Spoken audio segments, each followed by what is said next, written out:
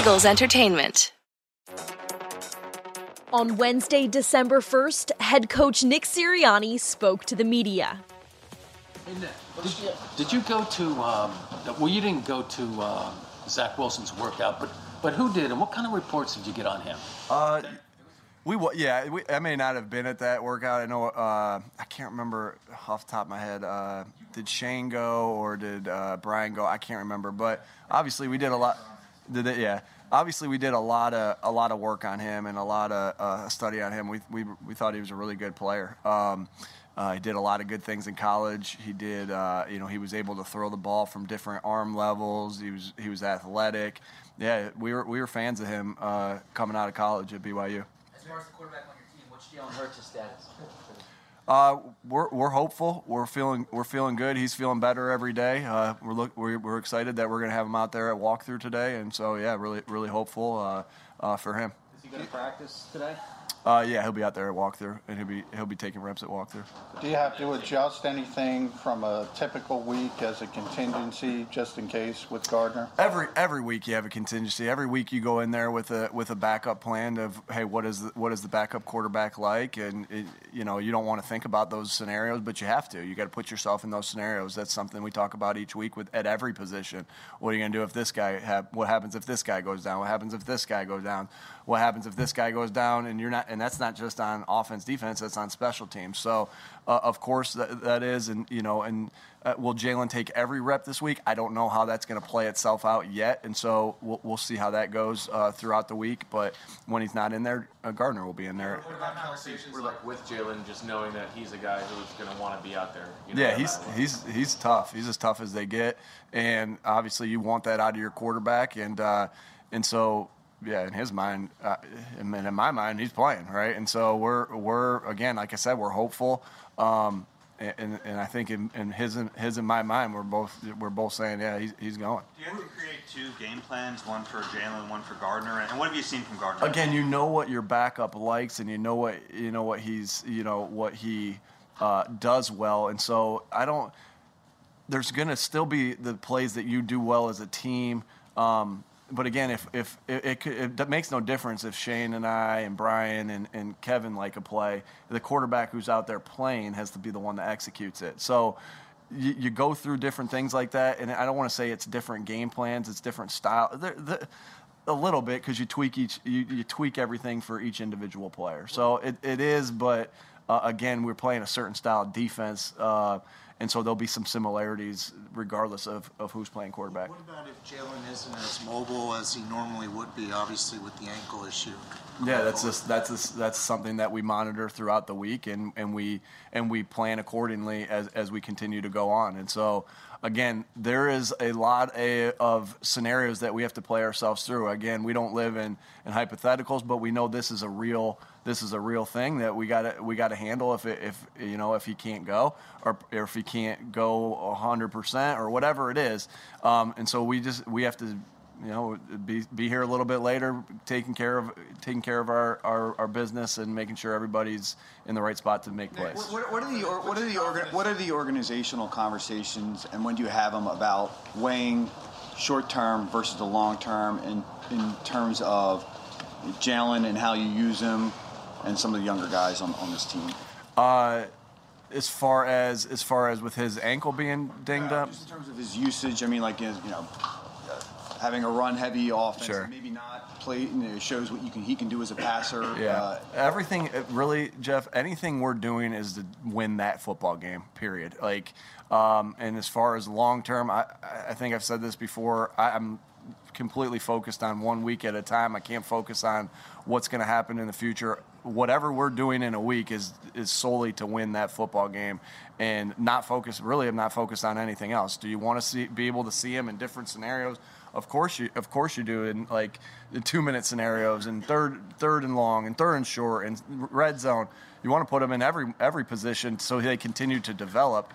But as far as just long term, I mean, it's whatever we got to do to win this week, and that's with every single player, not just Jalen. And just to follow up on that, and what is the messaging from the front office in regards to that? Do what you got to do to win each week.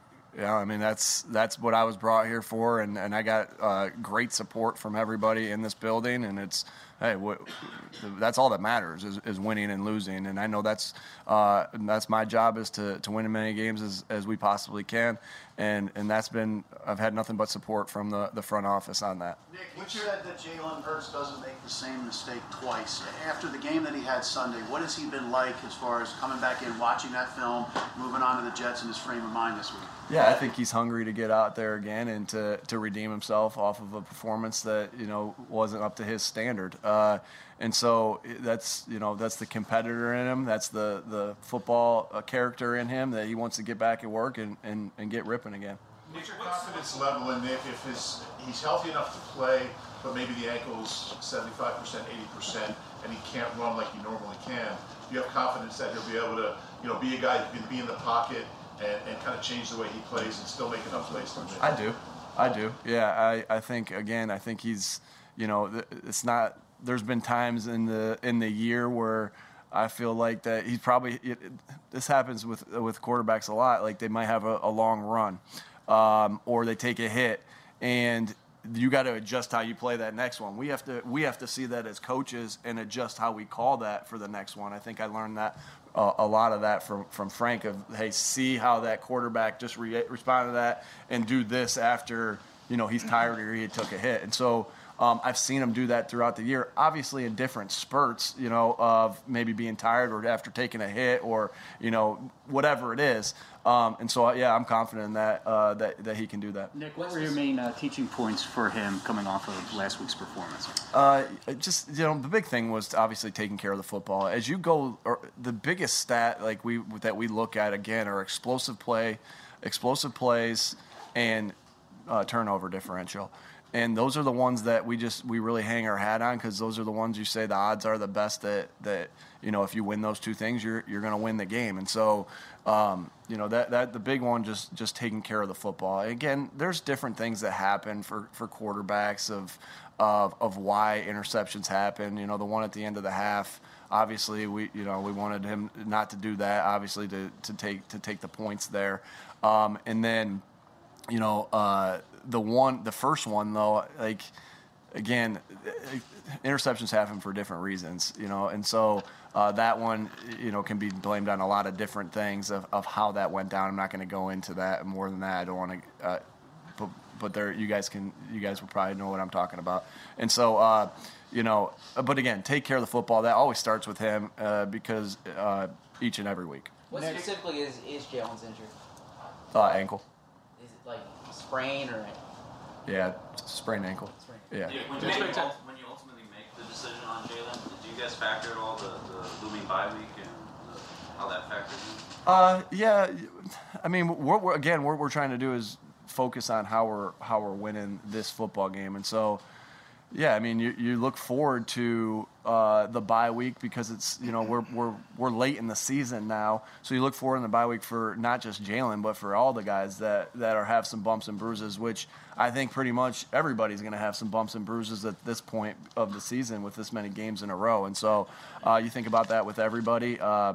Again, what are we doing to help Jalen get ready to play this week? That's what we're focused on. Kelsey, Miles, Jordan, and Kelsey. I'm sorry, say that again. Miles, Jordan, and Kelsey. Updates on him? Yeah. Miles, yeah, he's continuing to progress. Same Jordan, we got to find a little bit more out as the day goes on. That we'll get more on him tomorrow. So he's more in a. Did we have him out today or limited?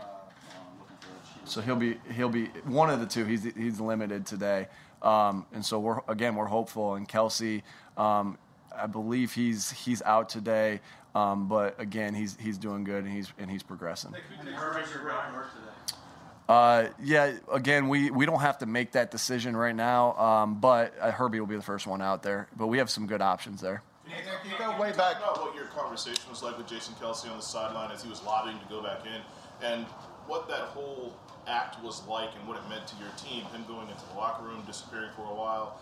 jockeying to get back in, and then going back in and playing at a high level, Boston Scott was almost moved to tears. Yeah, it was unbelievable. My text message to Jason after the game is like, "You're the toughest guy I know, and we appreciate the heck out of you coming back in." And that's what you want from your leaders, a guy that's just going to do everything he can do to give of himself to his teammates. And I think that's the selflessness of Jason Kelce, the toughness of Jason Kelce. Like, I can't say enough good things about him. Not only do I think he's one of the best offensive linemen that I've ever been around, and I've been around some good offensive linemen, I also think he's the toughest guy I've ever been around. And so, What was he saying to you? What was that interaction? I didn't have a lot of interactions with him because I was obviously focused on the game. I was getting updates from the trainer. But what I saw was a guy like sprinting, trying to see if he could go and continuing to do it. I'm like, it was just awesome. I mean, it was just an unbelievable. I got chills thinking about how much it means to him to be out there and fight through things that he fights through. Like they should do a case study on him to see what makes him this tough. And it's just, I can't say enough good things about Jason Kelce. He's so tough, and our team feeds off that. I think we have a tough team. And why do you have a tough team? You have a tough team because of the leadership of the main guys on your team, and it starts with him. All right, thanks, guys. Thanks, everybody. For more Eagles news and exclusive interviews, be sure to subscribe to all of our Eagles original podcasts, including Eagles Update, Eagles Insider, and Eagle Eye in the Sky.